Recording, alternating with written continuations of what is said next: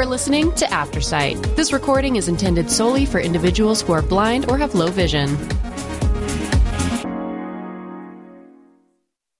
Hello, and thank you for joining us for American Heritage Program. My name is Chris Mahalik. The source of our program today is HistoryNet.com. Meet the U.S. Army's first black surgeon, Alexander Augusta, by Michael Williams. Just beyond the Old Post Chapel entrance gate at Arlington National Cemetery in Arlington, Virginia, stands an obelisk headstone bearing a detailed yet Spartan inscription. Commissioned Surgeon of Colored Volunteers, April 4th, 1863, with rank of Major. Commissioned Regimental Surgeon of the 7th Regiment U.S. Colored Troops, October 2nd, 1863. Brevet Lieutenant Colonel, U.S. Volunteers, March 13, 1865, for faithful and meritorious service. Beneath these impressive credentials, chiseled in bold letters, is the name Augusta. To know the lifetimes and military career of the man buried there is to better understand why Americans fought a civil war. Alexander Thomas Augusta was born in 1825 to so-called free persons of color in Norfolk, Virginia.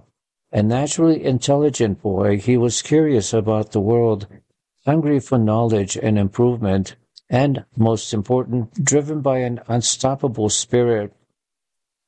But Augustus lived in an age of slavery and slave uprisings.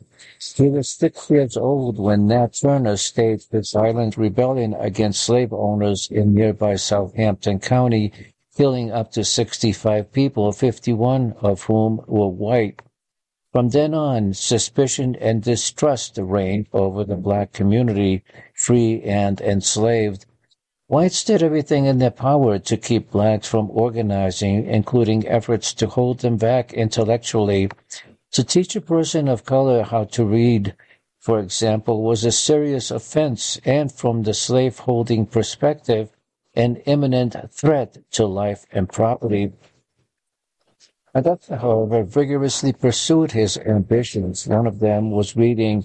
While in his late teens, he secretly learned to do so with the help of Daniel Payne, who later became both a bishop in the African Methodist Episcopal Church and the president of Ohio's Wilberforce University.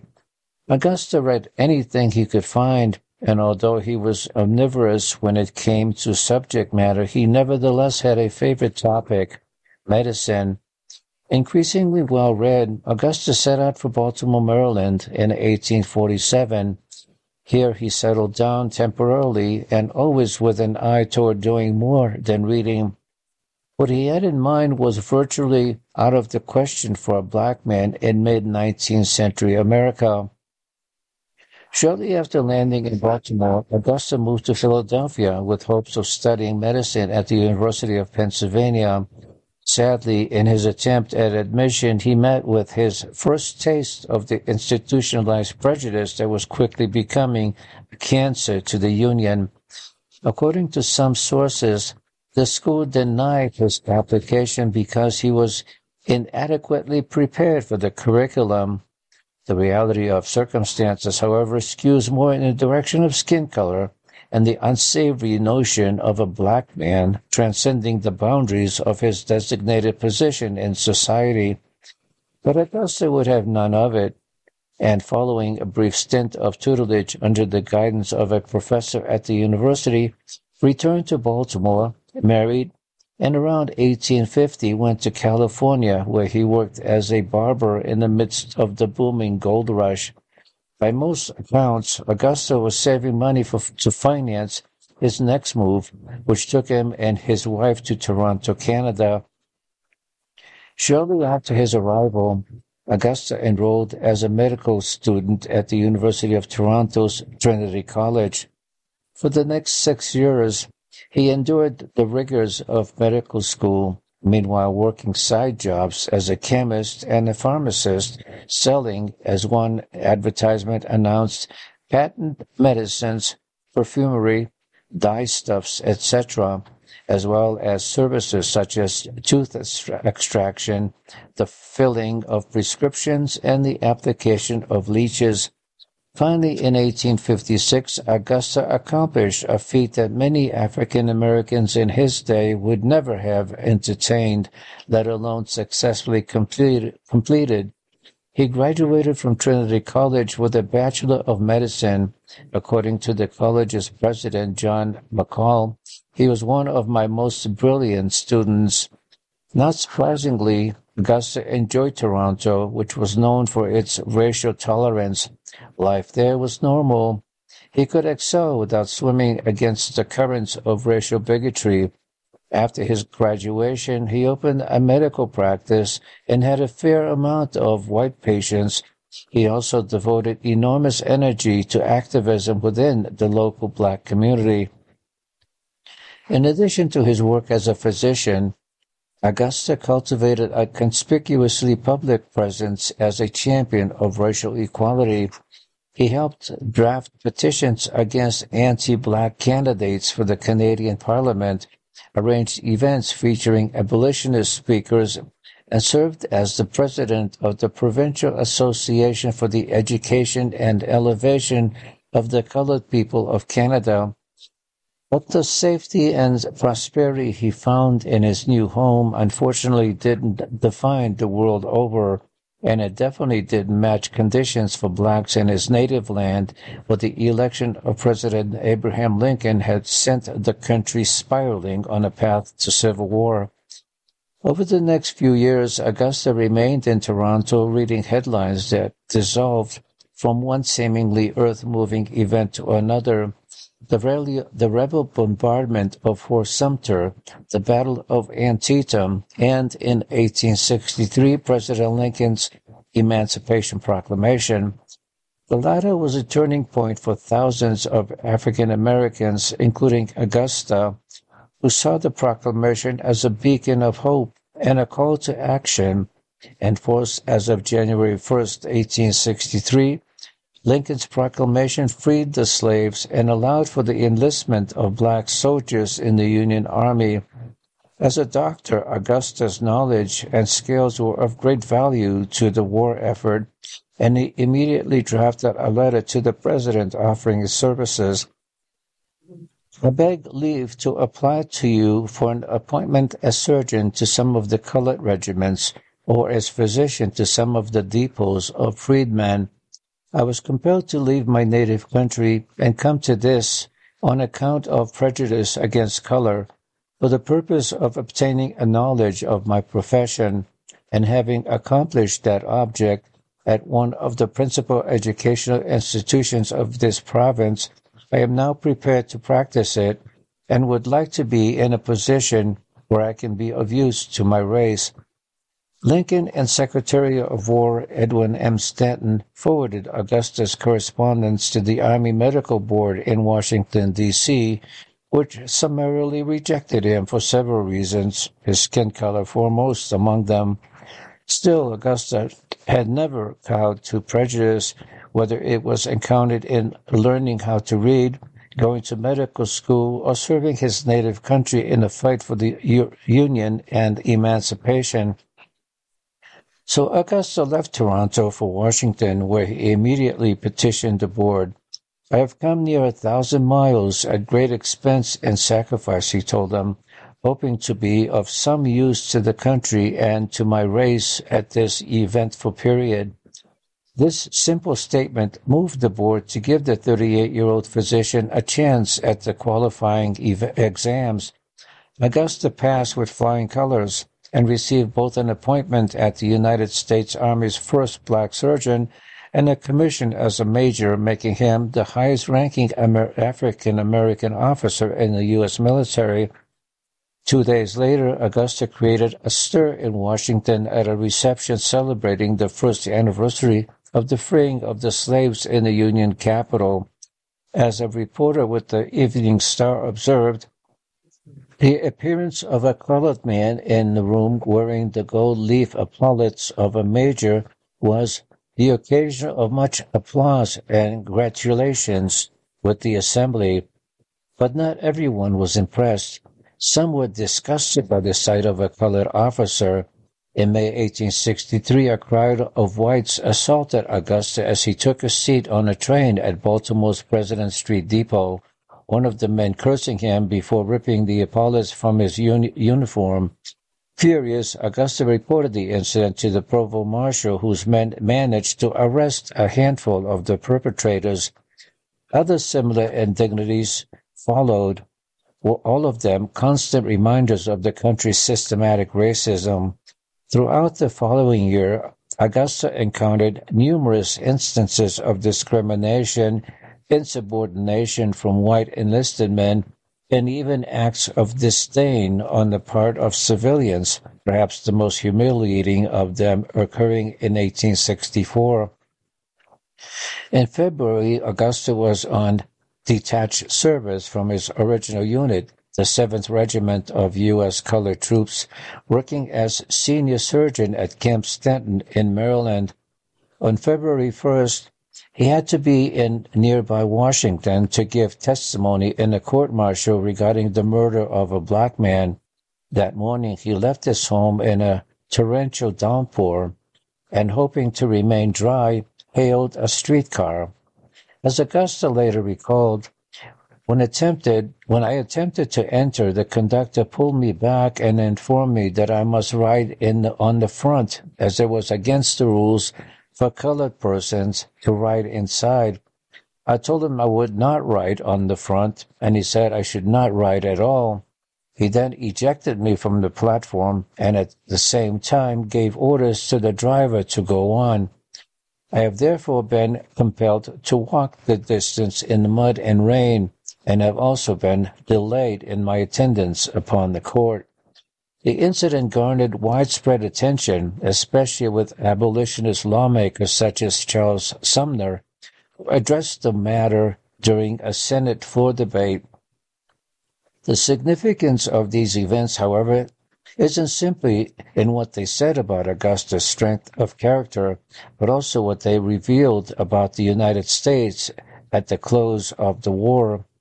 Success stories like Augusta's were largely the result of a perfect storm of human qualities, penetrating intelligence, fearlessness and determination, persistence, and a healthy sense of righteous indignation. Augusta should not have had to fight so hard to achieve what he did, and that spoke volumes about the racial problems that ultimately went unaddressed, even in the wake of a conflict that killed more than 600,000 people. After Augusta mustered out a brevetted lieutenant colonel in 1866, he continued to fight for his own betterment and that of thousands of other African Americans. In September 1868, he joined the faculty of Howard University's medical school, becoming the first black professor of medicine in U.S. history.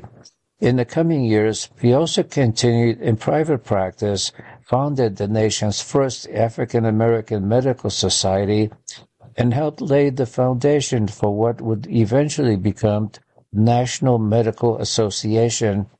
He died in December 1890 at the age of 65. His headstone at Arlington bearing mere traces of the full life he lived. This story also found at HistoryNet.com. During Reconstruction, Southern planters called on the U.S. Army to enforce an old status quo by J. Jacobs Calhoun.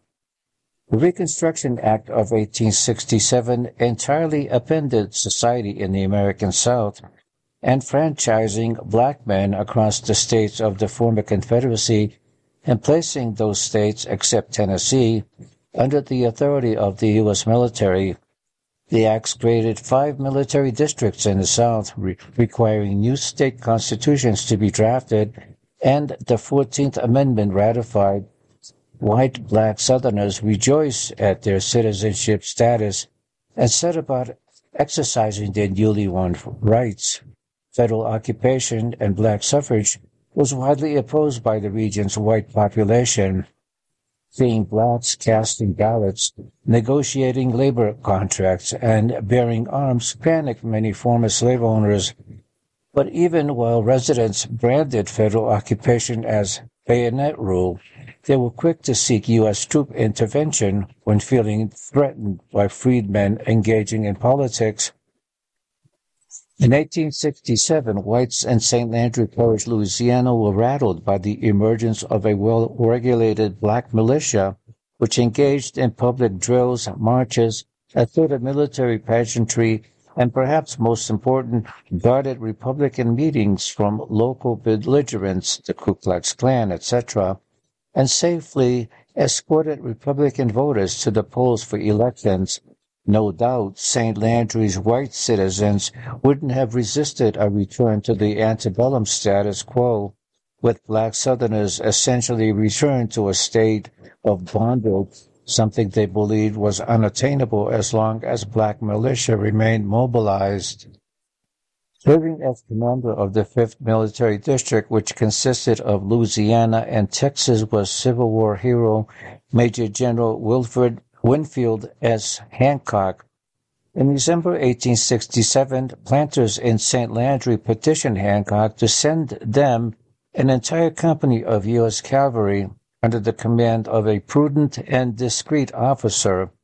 White Democrats across Louisiana railed against federal occupation in newspapers and in public speeches, but they nonetheless fully recognized that most U.S. soldiers harbored only a tepid commitment to Reconstruction. In their petition, the planters claimed they had been satisfied with their previous post commander, Captain William W. Webb. Men like Webb, and white officers in general, had reservations about occupying what they considered domestic soil populated by American citizens. Few were willing to involve themselves in strife between the parties, even when clashes would turn violent and deadly.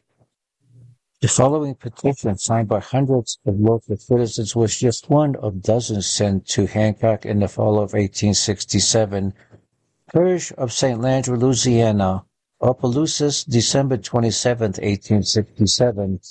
Third, the undersigned citizens, impressed with the importance and necessity of the pacific influence of a small organized military force in our midst, respectfully request the commanding general to station at this place a company of U.S. cavalry under the command of a prudent and discreet officer.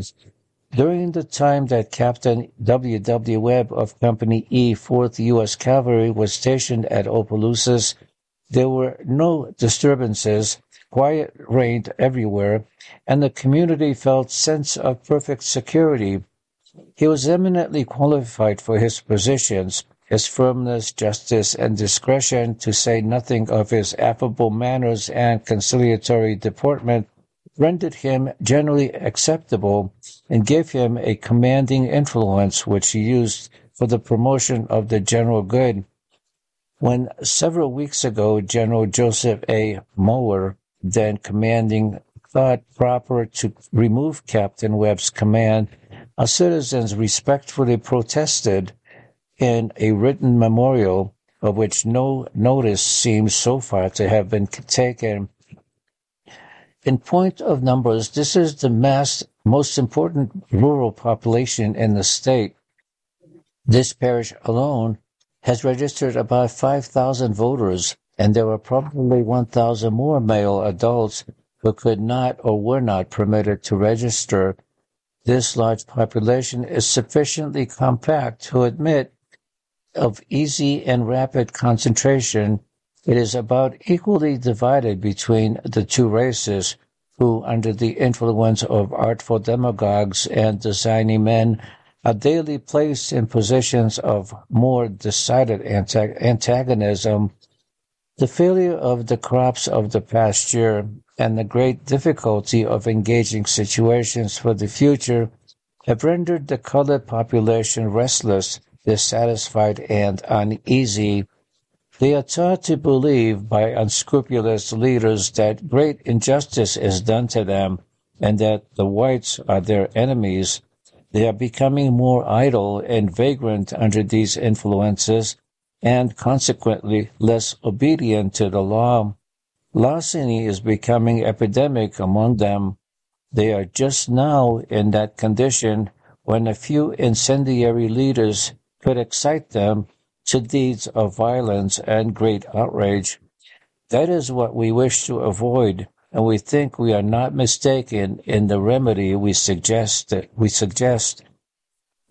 Such is the general respect for the authority of the U.S. government, particularly as administered by the able and patriotic commander of the 5th Military District, that the mere presence of a company of U.S. cavalry under a proper officer would import feeling of security and effectually prevent the outbreak of public disturbance.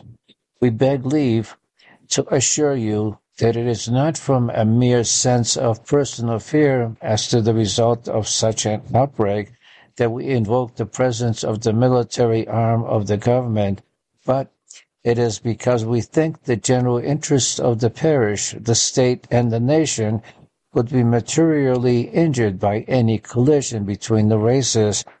In forwarding the petition to Hancock, the local Freedmen's Bureau agent Oscar H. Violent insisted there was no cause for alarm and that the armed assemblages of freed people were peaceable and used their arms to withstand coercion into unfair labor contracts. Violent acknowledged the validity of the black militia, but nevertheless urged Hancock to dispatch a cavalry unit without delay. He complied, and the troopers began disarming and demobilizing the militia after arriving. In February 1868, this force, accompanied by Violet, disrupted a meeting of the Opelousas Republican Club, proclaiming it illegal and ordering the freed people in attendance to disarm. Chafing at garrison duty, the unit's commander was vocal in opposition to armed meetings of freed people and ordered them to cease. Black Republicans could no longer carry their arms in public. The local black militia had been so weakened, in fact, it prompted one of the most horrific massacres in U.S. history. In September 1868, the beating of a local freedmen's schoolteacher by white assailants spiraled into a clash between black militiamen and St. Landry citizens. Disarmed and demobilized with no federal troops willing to come to their aid, the militiamen were simply outgunned. White extremists, some of whom even had signed the 1867 petition, combed the parish, capturing or killing any freed person unfortunate enough to cross their path. In what was known as the Opelousas Massacre, 21 captured militiamen were marched to a mass grave in a nearby woods and killed by firing squad, spawning weeks of racial violence and the slaying of an estimated 200 freedmen. In many ways, the 1867 petition and demobilization at St. Landry's black militia had made that possible. This article originally appeared in the spring 2024 issue of America's Civil War magazine. Celebrated President's Day this week. Here's some fun facts about past presidents. John Adams and Thomas Jefferson both died on July 4th. Second President John Adams and Thomas Jefferson, the third president, died just within hours of each other. What made the coincidence even more odd was that the two died on July 4th, 1826, just 50 years after the original American Independence Day. James Madison was the shortest president. Before there were short kings, there was James Madison. America's fourth president was also the shortest, standing at 5'4" and weighing just over 100 pounds. John Quincy Adams went skinny dipping daily. The sixth president, John Quincy Adams, used to go skinny dipping in the Potomac River. The activity was part of his morning routine for years. Martin Van Buren was the first president born in the U.S. Unlike Washington, Martin Van Buren, the eighth president, was the first president to be born in the U.S. The previous 7 were born as British subjects. John Tyler was a father to 15 children. John Tyler not only ran a country but a village. The 10th president fathered 15 children, more than any other. From 1815 to 1860, he welcomed 8 sons and 7 daughters before his death in 1862. Thank you for joining us. My name is Chris Mihalik. If you enjoyed this program, please register for our free services at www.aftersight.org or by calling 303-786-7777.